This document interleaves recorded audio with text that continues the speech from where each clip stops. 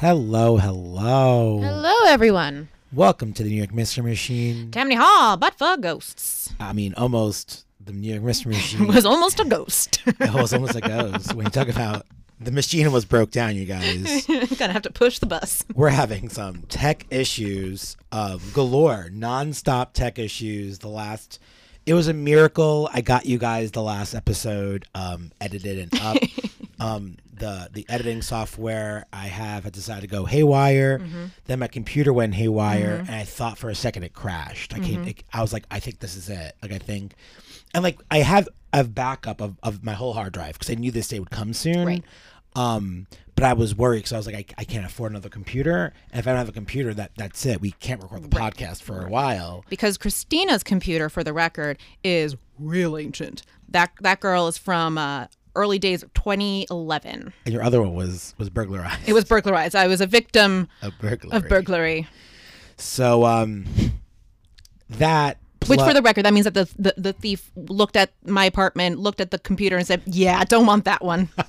And went for the other computer, which was a work computer and not the greatest. And it's fine. It was good. But it makes me happy to know that the thief didn't want it for parts. No. Like, I'm not going to bother with No, that. this is worthless to me, he said.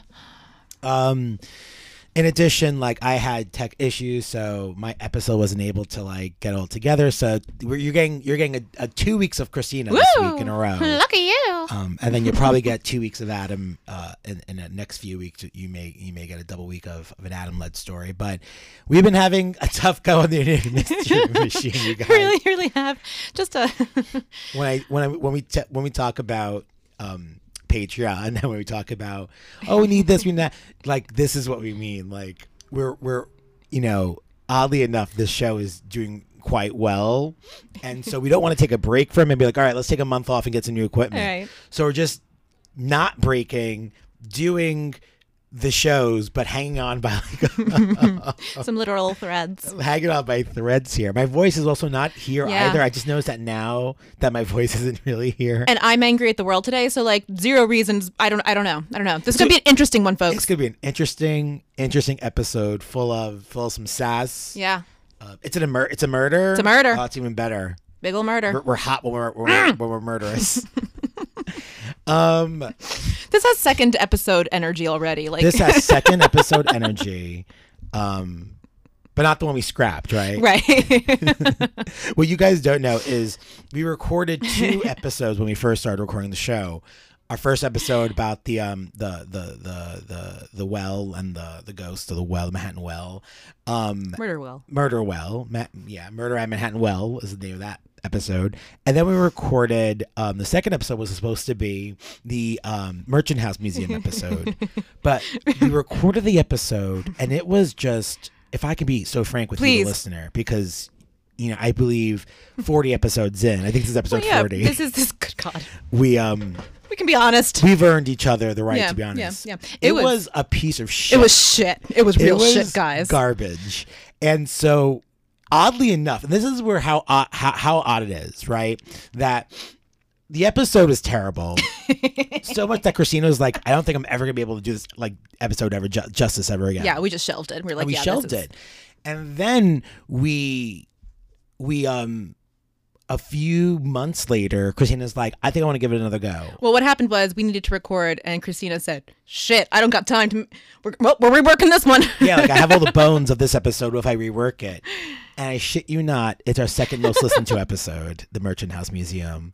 And I don't know if it would be our second most listened to episode had we not re-recorded it. Because our second... It definitely wouldn't have been, for the record. Because episode 2, Linda Cortile, isn't our second most listened to episode. It's The Merchant House Museum. Linda Cortile is later on the list. We would have been dead on arrival if we had aired the original of The Merchant House. But you're getting the vibes there of what we were feeling the day when that mess just didn't. Anyway, welcome to the show 5 minutes in. Again, we didn't know we were going to be. It was going to be a tour. About 5 minutes ago, I was like, Christina, I don't think we can record today. I use Logic Pro as my software. It's just not working. And I tried it 3 different ways, and each way I tried it presented a new error. It's like one was like, there's no input selected. I'm like, there is an input. I'm looking at it. One was like, you can't save this file. And the other one was, you can't record 2 tracks at once. I was like, well, how do we do this? And here's the thing, you guys, because we're just, a little podcast. We're our own producers and editors. Like I edit these shows. We produce these shows ourselves. And so we have Adam's being so sweet using the royal we right there. Adam does this. And so there's, so in any case, we're so happy that we actually have an episode for you this week that we were able to put together and record. Hopefully, I'm saying this. Yeah, I'm saying this now, knowing that in a day when I'm editing this episode in a day or two, hopefully it'll work out. Or they get the raw, unfiltered, uncut. Which literally could happen. Because all of my mistakes at its base, I can just not edit it and hope for the best and put it out. But in any case, welcome to the show, everyone. Hi, everyone. Welcome back. We had a really good couple of weeks here. We picked up a few new listeners along the way. So thanks for everyone who's just joining the journey. I hope this is your first full episode. Go back. We're a lot more entertaining, or maybe not more entertaining. Maybe if you're someone who likes tragedy, clearly, I mean, not only are the shows tragic, but the hosts are also tragic. I'm also glad that I'm not recording an episode today because my voice is like, what's happening, Adam? I don't know. I went to 2 Met games yesterday. Well, that might do it, Adam. That may do it. I like it took you this long to realize and that. I sang all weekend long. Yeah, that does it. And so I did. So here we are. Christina, you say here we are. Where are we? Which is an operative word. But where are? Where is it the here that we are at? We will be on Long Island. Is it on or in Long Island? I had this conversation the other day. Because if you're using on Long Island, then do we say in Staten Island or on Staten Island? Do we say in Manhattan or on Manhattan? In Manhattan. Where does the madness end? On Staten Island. I think you're on islands. But Manhattan is an island. Yeah, it is an island, but we don't call Manhattan Island. Do we just use the general colloquialism? I think if you said it's on Manhattan Island, that there's an on, but it's in Manhattan. So island is what makes it the on. That is the logic I'm using right now to justify what I believe to be the correct preprepositions. I don't think I've ever said they live on Staten Island. Maybe I have. Mm-hmm. They live in Staten Island? That feels weird. In the borough of Staten Island. Adam, I have a question for you to kick us off. Has anyone ever left something behind in an apartment that you moved into? Yes. Would you care to share? What's the weirdest one, say? Oh my gosh. Well, I mean, my friend Anthony lives here before me, so. No. I've had roommates who left behind weird things. Okay. Like, I have one roommate who does listen to the show. My first roommate here, she left behind like a weird communist Lenin banner. Ooh. That I still keep because as a memory of her. And then another roommate who lived here left behind like a Michelangelo's David statue in form of an apron. Oh, so that when you wear it, nice. It just looks like the David. Yeah. And I don't think she bought it for me. I never asked her to. Right.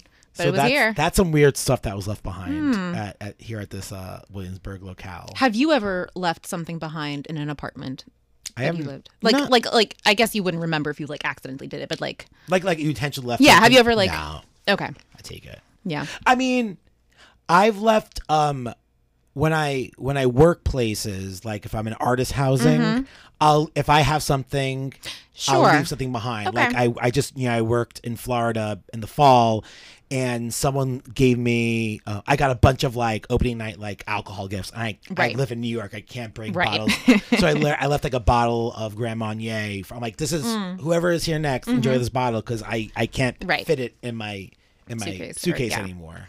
Okay, but that's it. That's the sum well, of it. Today's episode starts with a homeowner trying to move into his new home. It's 1999, and Hamid Tafagodi purchased a split-level house on a lovely tree-lined street in Jericho, New York, which is in Nassau County, on Long Island.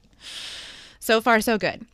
Tafagodi was going through all those pre-purchase motions of becoming a homeowner, so inspection being one of those big ones, right? So for folks who may not have had the opportunity to buy a house or do research on what inspections do for you. And inspections, when a specialist comes and inspects the house and makes sure that everything is the way it's supposed to be, right? Like you don't have 1,000 termites that are eating at the foundation or whatever. And it's really your last chance to address the problems and negotiate the price. So Hafagodi's inspector found something unusual in the crawl space.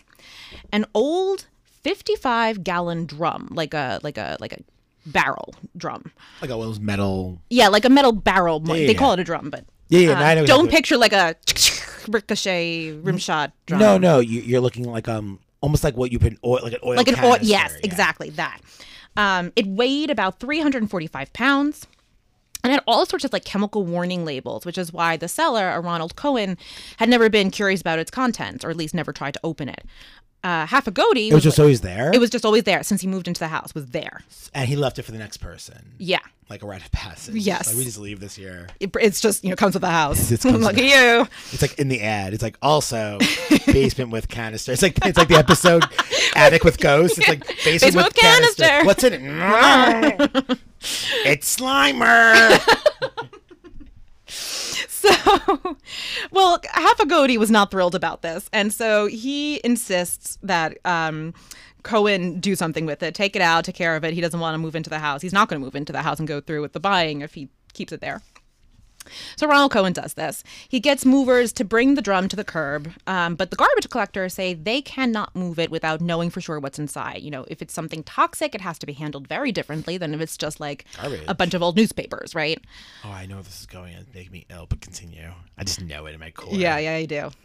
On September 2nd, 1999, Cohen opens the drum's lid and looks inside. It's a dead body. And there, amidst a barrel full of plastic polystyrene pellets and a greenish, brownish liquid, I don't like it. Is a shoe and a mummified hand. Oh my God, why? A mummified hand? Mm-hmm. Just sort of like poking through the top of the liquid and the pellets. Yeah. I don't even know the sound I'm making. What a weird thing. Yep. Can you imagine?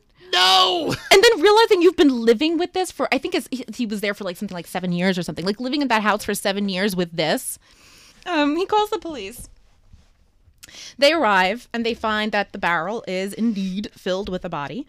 That of a woman. She was placed cross-legged in a sort of like fetal position inside. And they proceed to do all the CSI-ish things. They do an autopsy, and they determine that the body was mummified rather because of it was desiccated from all the material that surrounds it. So like those pellets that I mentioned, those plastic pellets are the kind of things that you throw on stuff to like soak up liquid. Sure. The cause of death was multiple skull fractures consistent with blunt force trauma. There were at least 10 lacerations. Areas of the skull were broken in small pieces. And there was blood evidence, like blood stains on these pieces that suggest that the fractures definitely occurred while the woman was alive. And when did he move into the apartment again, you say? I want to say it was like 7 years earlier or something like that. So we're looking at 98, 76, 4, 3, 2, 92. Something like that, maybe? The Clinton years. Yeah, the Clinton years. One would say. So the woman, they estimate to have been about, the body was shriveled. So they estimate she was about 5 feet tall. Sure. In her late 20s-ish. She had gold fillings or rimming around her front teeth, which was very uncommon in the U.S. at the time, but was more consistent with Central and South American dental practices. She was dressed in a sweater with skirt, long socks, and a leopard print coat. And she was wearing a scapular around her neck. So for those who don't know, a scapular is a Catholic cloth sort of like necklace that is a devotional practice. And then here's the kicker. The coroner was very surprised to learn that she was pregnant. 9 months, almost fully near-term baby boy. Oh, my gosh. So who is this? Before you can start figuring out a whodunit, you got to figure out who the victim is. And we don't have any of that information right here. So the drum itself had markings that helped source its origin. So one number in the drum was very exacting, and they could pinpoint it right to the company that made it. So it was manufactured in 1965 by Ream Container in Linden, New Jersey, from which it would have been shipped to General Aniline and Film Company, which was a dye plant also in Linden, New Jersey. So this gives us a terminus postquem, which is a little archaeology for all of you. I've no idea what that is. Please explain. It's a little archaeological term for the date after which, right? So because the container is made in New Jersey in 1965, the murder could not have happened before 1965, or at least it's very unlikely, because then you'd have to keep the body somewhere until you switch it to this container that wasn't made until 1965, right? So it has to have happened 1965 or later. Yeah, I mean, for me right now, and I'm sure you'll get here at one point, but my brain is like, you lived in this house with this thing. Well, the first thing I'm going to do is find the person who sold me the house, because that person should have more answers than I'll have. But you so continue your journey. We're going to go on this journey. What I can say from the get-go is that previous occupants were all like, yeah, I was always there. I didn't open it. You son of a bitches. What are you doing? How? I don't even know. It's harking back to our Patreon bonus episode. We haven't plugged our Patreon today, but www.patreon.com/mymysterymachine. The Patreon bonus episode where What'd you get for $5 a month? $5 or more a month. You get this bonus episode. There's already 3 up there. It's going to be 4 by the end of the month. Anyway, where there was a basement where there was stuff in it and no one paid attention to the stuff that was in it. They're like, I guess we'll just move here with this stuff in it. Yep. No worries here. It's just stuff. Hey, there's a crawl space with a weird barrel and toxic symbols on it. I'm just gonna leave that there. It's too heavy to move. Give up. I cannot. Yeah. People. All of you who listen to the show, the hundreds who listen to the show, you are listening now. Don't move into a place with a barrel with stuff in it. Yeah, definitely have the barrel removed. And you listen to the show, and we know this isn't a ghost episode, but it might as well be a ghost episode. Yeah. It might as well be a ghost episode. My mic is spiking. I'm so far into the microphone right now. Ghost protocol here. Ghost protocol. So we have our date after which, right? Our terminus postquem. Stop saying that like you're fancy. A great word. A terminus postquem. Okay, Ray, we're going to get... I work in museums. I'm fancy.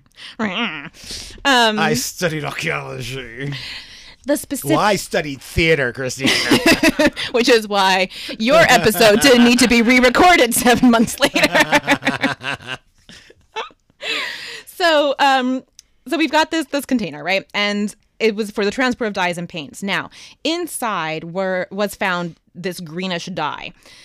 Specifically, they were able to trace it as a halogen green dye, discontinued by General Aniline Colway Pigments Division in 1971, giving us our terminus antiquem, because the green sludge in the green dye ceased to be made in 1971. It has to be now between 1965 and 1971 that this body was put here. It gives us this. I think it's fascinating. I love that kind of puzzle piece. That's stuff. super fast. I mean, no, that's and that's some good detective work, right? It's like it has to be this, and it narrows it down so easily. It's like it has to be this, right? As opposed to it being like, well, I don't know, it could have been like. It also takes the onus away from it being, it could be this guy could be the guy who did it, right?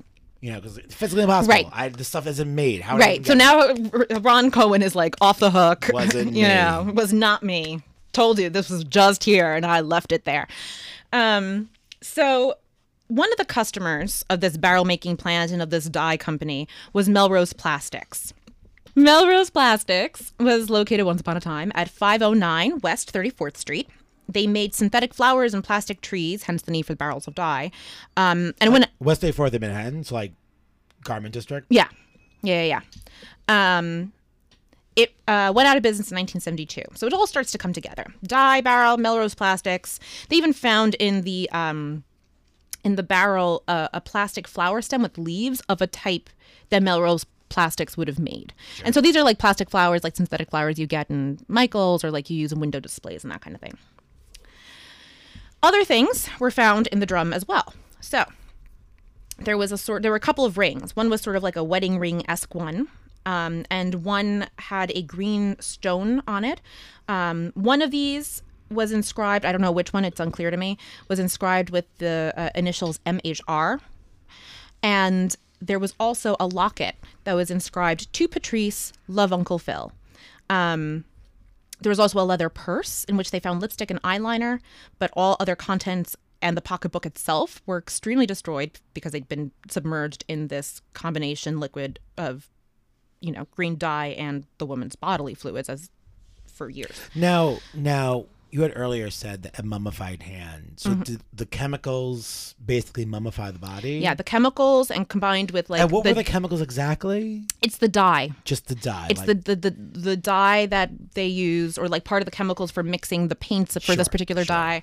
And then these plastic pellets, which apparently are highly absorbent as well. Yeah, so come together, it creates some sort of a coating. Yeah. Okay, it's like a Breaking Bad scenario in this case, but like actual mummification instead of liquefaction. Here's a little bit of it. I've never seen an episode of Breaking Bad. It's really good. I didn't want to like it, but boy, is it good. Oh, wow. I've never seen this episode. You gotta do it. People are like, what? You didn't see Breaking Bad? But I just never got into it. You gotta do it. All right, good to know. I'm glad we hid that from the listeners. Yeah, listeners, you can't see, but we're like covering our faces, so you can't see. You can't lip read. So you can't see what we're saying. So this leather purse is completely, broken down by time and liquid. They also find a damp address book. Now it's a very You hate a damp address book. Those hot summer days in New York. Been there, girl. So damp address book. Damp address book, new band name. I called it. That's good. Damp address book. So it's from the 60s. Damp address book, not promising start, guys. But the investigators and forensics team is really tenacious. So they placed this address book, which is like pure pulp at this point, in a forensic drying cabinet for some days and remove the moisture. And then they use a video spectral comparator, or VSC, which apparently uses infrared light to try and read portions of manuscripts that are, had weird stuff happen to it. So, for example, it can show where alterations on checks were made, and it can make different types of inks glow and show, when official documents have been altered or had pages added, and indented impressions can become visible. So it's like a cure-all. You can see like what's underneath whiteout. Oh, wow. So it's pretty impressive. And they examined this address book with the VSC, and they found that the substance had been submerged in, had stripped the pages of all its ink, but there were still settings where you can start to make out some of the addresses and words inside. Like imprints of it. Basically, yeah. So they were able to find the woman's U.S. identification number. She was an immigrant, so she had an identification number, as well as a piece of paper with a note that read, "Don't be mad, I told the truth." Oh, my God. And then they started finding some names and numbers. But people move. This is an address book from the 1960s, right? Yeah. And so this is the problem they run into. They start calling the numbers they find, and like people have been gone for 30 some odd years now. When eventually they come to the name of Kathy Andrade. Kathy Andrade, for the record, this is a very small aside, but I was fascinated. Kathy Andrade, if it's the same Kathy Andrade, and I think it is, she died July 2nd, 2021, but she was pretty darn cool. She was born in El Salvador, and beginning in the early 1950s, she worked in a Long Island City airplane part factory, was one of the few women there, and she eventually becomes really important in the garment industry union. And so she ends up being a champion for immigrants' rights within unions, and helps make sure that there are ESOL classes and citizenship classes, and like is just an incredible individual. But suffice to say, the police call Andrade and explain the situation, that they found her name in this address book in a barrel with the body of a murder victim, and Andrade immediately connects the dots. It has to be her friend Reina Marroquin, a woman she met in English class, and who lived at the Jeanne d'Arc Residence for Women, a Catholic home on 24th Street in Manhattan that had been run by nuns, and that's where Andrade had volunteered for a time. And she had met Reina, and the two of them became fast friends. And maybe before we go into the story of who Reina is and how she ends up where she ends up, we should take a break. Yeah, that sounds good. We'll be right back after these messages from us.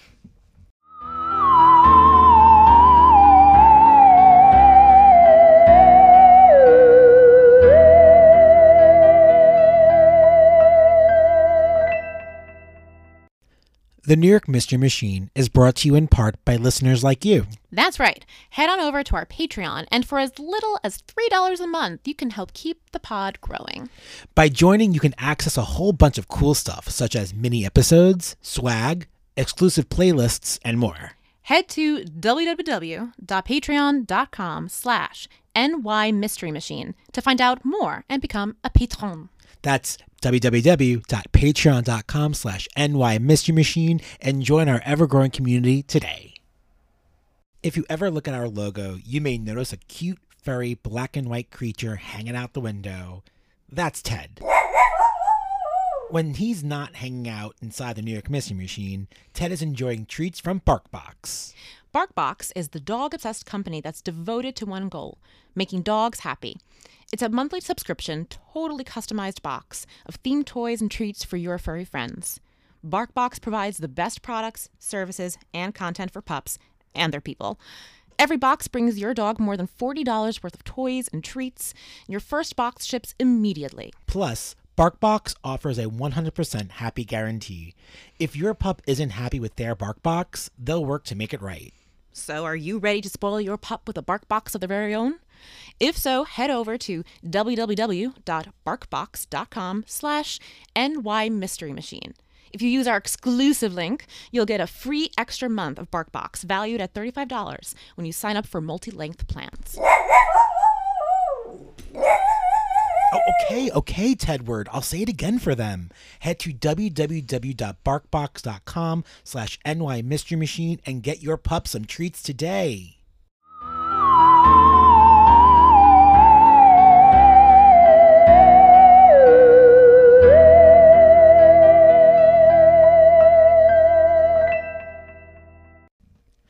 All right, we are back. We're back. And we got a name. We got a name. We got a name for the body in the barrel. I was going to say lady in the barrel. Body in the barrel is better.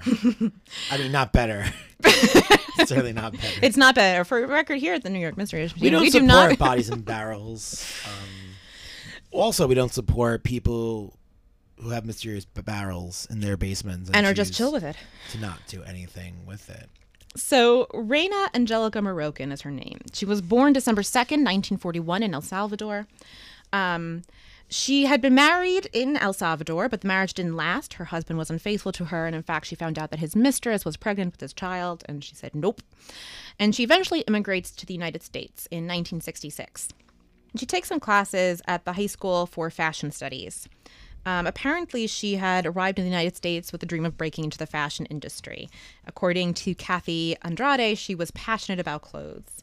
Andrade would also describe Reina as attractive, stylish, and extremely sweet-tempered, one of the nicest humans she ever met. At the time of her disappearance in 1969, Reina was living in Hoboken, New Jersey, and was commuting into Manhattan to work for, you guessed it, Melrose Plastics. She was one of 80 employees, 60 of whom were women. And she painted the leaves and flowers for the synthetic flowers. This was apparently a typical division of labor. The women painted and made the plants, and men dealt with the chemicals and dyes and paints.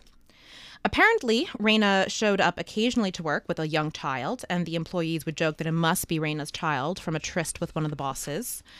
For the record, friends of Reina said that it was actually just she was babysitting and would babysit for her friends on occasion, and we don't have any more information about this kid, so that seems the likeliest, but you will see that show up in all the reporting about this.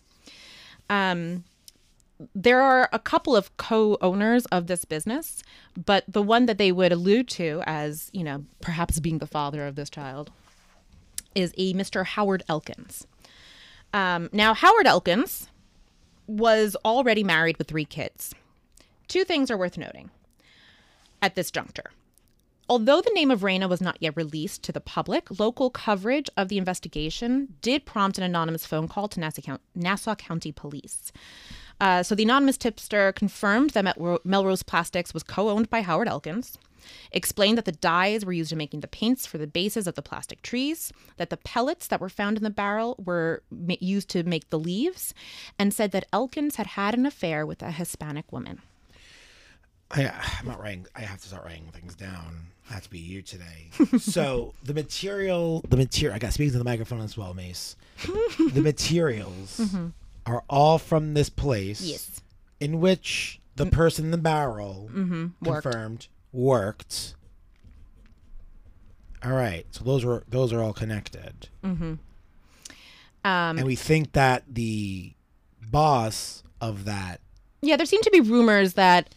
That at the time that, in the 1960s that like he was having an affair, and that he was having an affair with an Hispanic woman. And here's the kicker. Howard Elkins, was also the original owner of the house from 1957 to 1972 until he moved to Boca Raton, Florida. So Andrade eventually confirms that Raina, she's almost certain it was Howard Elkins with whom she had an affair. Raina loved Elkins, and she desperately wanted him to leave his wife and marry her. And apparently he indicated that he would do this. In reality, he was, certainly just stringing her along, telling her what she wanted to hear. Now, Raina told Andrade only that she was having an affair with a married man, never who it was or anything else about him. Eventually, she tells Andrade that she was pregnant with this man's child, and that he was paying for her to live in her Hoboken apartment and to go to a fancy doctor. Andrade would ask, is he actually going to marry you, Raina? And Raina said eventually, although over time Raina started to question whether that was true. One day, in early 1969, Raina calls Kathy Andrade in a bit of a panic. She said that she had made a big mistake. Apparently, in a fit of frustration or anger or a desperate move to make Elkins leave his wife at long last, or she has a guilty conscience, who knows, Raina said that she had confronted her boyfriend's wife. She had called, the wife picked up, Raina came clean, said she was having an affair with the woman's husband, and that she was pregnant with his child. Now, apparently, shortly after that, Raina's boyfriend, whom eventually she lets on to Andrade as one of her bosses, calls Raina back and threatened her. He said, according to Andrade, quote, "I'm going to kill you. I will never forgive you." Now, when this happened, Raina, called Andrade crying and saying that she was, super frightened, super scared, he was going to kill her. And either that day or the next or shortly after, it's very unclear, depending who you consult, one of these things happens. But shortly after this conversation, Andrade goes over to Hoboken to the apartment to check in on Raina. She finds the apartment completely empty and sort of eerily lived in, right? So there's still food on the stove, but no one's home. She sat down and waited for about 3 or 4 hours. No one comes home. No one calls the house. No one else comes to the house. And so she gets, she's starting to get really worried. And so Andrade goes to the police. And she describes the situation and says, "I want to file a missing persons report." The police were less than helpful. They said that since Raina was pregnant, maybe she ran off with the father. And besides, Andrade doesn't have a name for the father to follow up. Or maybe, Raina went shopping was another suggestion they made, which is... Wrong. And regardless, they ask Andrade, "Well, are you a relative?" And Andrade says, "No, she's a friend." And because she wasn't a relative, they wouldn't file a report with her. So for 30 years, that was the end of it. Raina, as far as Andrade knew, just simply vanished. So they have this conversation. The investigators have this conversation with Andrade. And they are, for very obvious reasons, beginning to zone in on Howard Elkins. Now, Howard Elkins and his wife, Ruth, were still living in Boca Raton, Florida. So the police go down there, they knock on the door and ask to come in and have a little chat. Yeah, now we're back in 99. We're back in 99. Because they did all the math. They did all the math and were like, yeah, this got to be this Howard Elkins guy. He owned the house. Now, who's doing this investigation? Nassau County Police detectives. My word, police detective. That's some detecting. Some detecting right there. I'm very impressed with all that work. No, I mean, it's easy but to go from getting the chemical analysis, getting the addresses, getting the number, calling the number, getting her whole story, and then down to, that's pretty impressive. It's pretty good. Yeah. And I feel like often, aside from the police in Hoboken in the 1960s, are like, yeah, can't help you.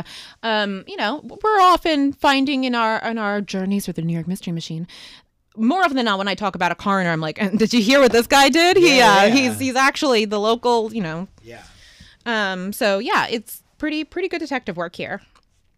So they go into Elkins' new home or whatever home in Florida, and they say that, we found a barrel under the crawl space of your old house. Did you have any knowledge of it? No, he never went into the crawl space, he says. Okay. How about the barrel? Do you recognize the barrel? Do you ever use this kind of barrel in your line of work? No, nothing like that. Of course not. Okay. How about halogen green? Do you ever use chemicals or dyes to make the paints when you owned Melrose Plastics? And he was like, no, we didn't have any need for that. Okay. What about the plastic pellets? What were they used for? And he was like, I don't know. All right. Did you ever have an affair at work? They asked. There it is. Drop it like it's hot. And shockingly, Elkins admits this. He says, yeah, I did, which I find fascinating, but okay. They say, with whom? And he's like, I can't remember. You name it. You name the girl. I was doing her. They're like, okay, you can't remember her name. Fine. What about what she looked like or how tall she was or anything like that? And he's like, yeah, I have no idea. Which, either how many people is he having an affair with? So anyway, they were like, all right, fine. Can we swab your cheeks for DNA? Yeah. Word. And he says, no, definitely not doing that. There it is. There it is. And during the interview, the telephone rings. Elkins picks it up. Turns out it's his wife, Ruth. And he asks the police to leave. He says he has a lot to talk to his wife about privately. No kidding. The police agree and they say they're going to be back tomorrow. And one of the detectives apparently says to him directly, we'll be back with a warrant for your DNA. We're going to prove you're the father of the baby and that you killed that woman and you will spend the rest of your life in jail. That was aggressive. It was. And he got his point across, and Elkins apparently went out, bought a gun, went to his friend's house, broke into his friend's garage when he knew the friend would be out, and killed himself. Holy shit. I did not expect this occurrence. Yep. Hold on. So they meet him. They're like, we want your DNA. And they're like, we're going to get one way or another. Get a warrant. And he was like, that's it. I'm killing myself. Yeah. Well, talk about smoking gun. Yeah. So after this, the police were able to take his DNA, and they compared it to that of the unborn child. And it was difficult because the baby's DNA was very badly degraded. But they used a polymerase chain reaction, or PCR. Yes, that PCR of COVID fame. Ooh. Learned a little something today. Basically, PCRs amplify the DNA. And so they used this process to amplify the child's DNA, and they were able to confirm that in all probability, a 99.93% probability that Elkins was the father. So what they figure happened is something like this. Sometime after Raina confronted the wife, Elkins lures Raina down to the factory and kills her there. He put her body in the barrel and filled it with pellets, probably to make sure that it was able to be weighted down and that he was probably going to, take the barrel out into the ocean on his boat and try to sink it into the ocean. But he seems to have badly miscalculated just how heavy the barrel would be when filled. It was much too heavy for his boat to handle. So instead, he pushed it to the crawl space and left it there. Now, here's a question I have, which is, how did he get it to his house? Yeah. And into the crawl space. And where was Mrs. Elkins? And the motivation for this is don't want anyone knowing that I'm having an affair with you. I guess. And then be super okay 30 years later to admit the affair. I mean, it almost makes you wonder, was it did he try to reason with her and they had an argument and he got really mad and killed her? I don't know. They weren't able to figure out how she died. Well, it was the blunt force trauma to the head. Got. Which, I mean, I know very little about forensic psychology. I tend to think of that kind of thing as being less planned, less premeditated, and more in the moment. But what do I know? But yeah, would love to know how he still managed to get the barrel from the factory to his house if he couldn't get it to the water. It just does not compute, but fine.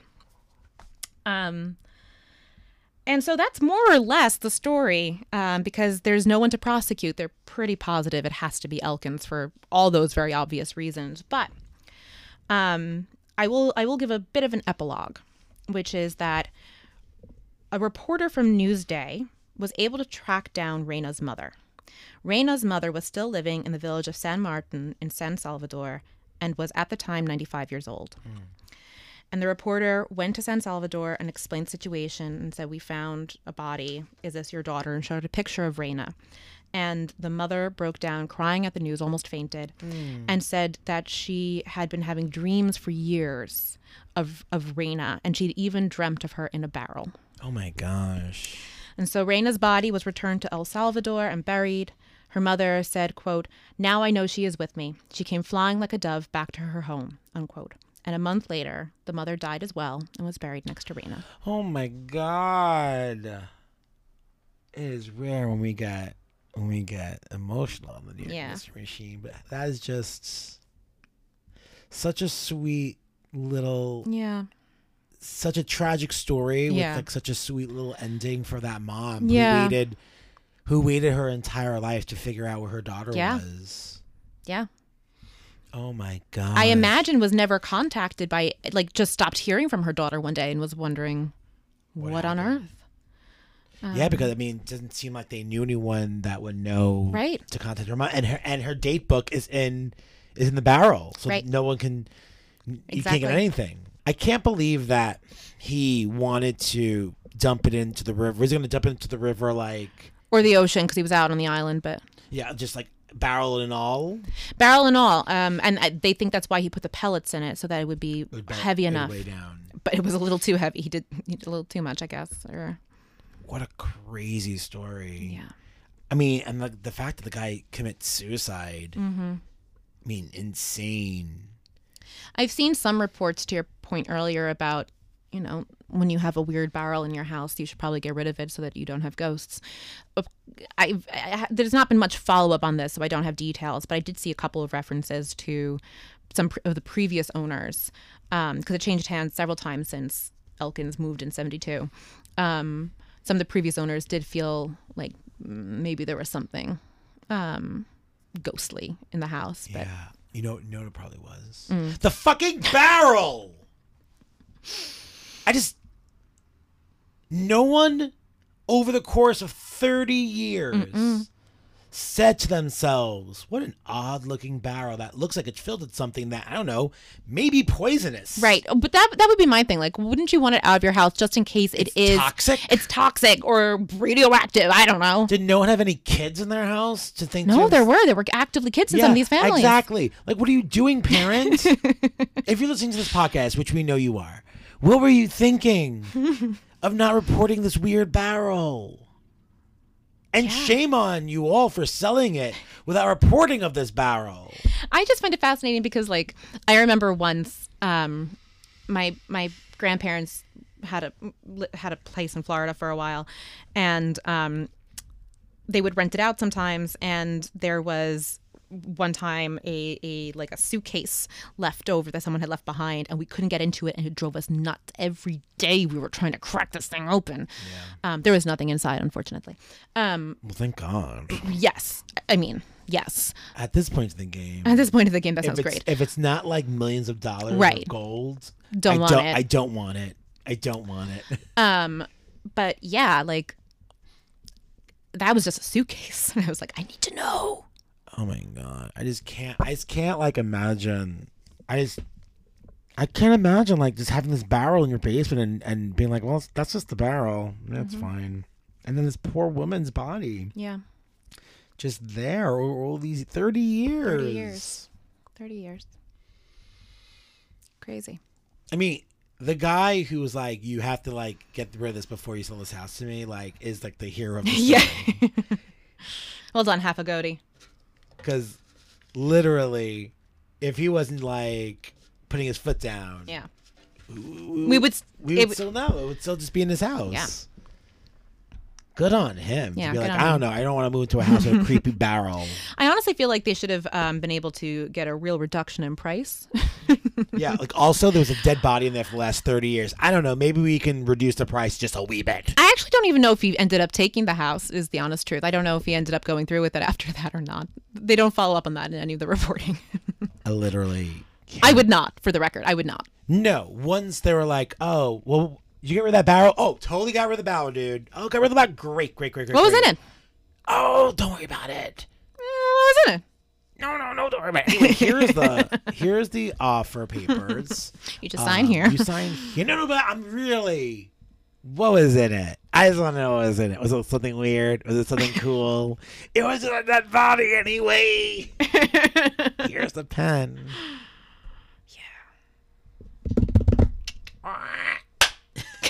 That's him leaving. He ran up the stairs, shut the door. Ran away. Oh my God. Well, That's a story. that was a weird one. Yep. That was a weird one. Well, the lesson that you learn here, kids, here on the New York Mystery Machine, Tammy Hallable for Ghosts, is that if there's anything weird in your basement, Yeah. chances are it's either haunted, Yep. outerworldly, Yep. or filled with a dead body. Right. It's one of those three. I've seen pure evidence of all of those things, and no evidence of it ever being something normal. So I once left a note to the people that bought my family my childhood home. It was just like a, hey, here's some great memories I had here. Hope you enjoy it type thing. Oh. So I'd like to think that was sweet and not creepy. I would leave one that'd be like, hey, I have some great memories here. Thanks for going here. P.S. Don't look under the third floorboard. And then leave. Can you even imagine? Incredible. Don't look under the third floorboard. Which is the third? Which is the third? What's in it? Gotta open it up. Tears up the entire bottom of the house. Oh my gosh. Well, folks, as always, we love to hear from you. So please do us a favor and follow on all the socials, on Instagram and Facebook at NY Mystery Machine and at NY Mysteries on the Twitter. While you're there, you can also jump on iTunes, Apple Podcasts, Spotify, Audible, wherever you listen to the podcast, and give us a 5-star review, 5-star rating with some words in the review. If you give us some words, if you tell us what you like, we got a new one this month that just came in. I can't wait to put that into the running for next month.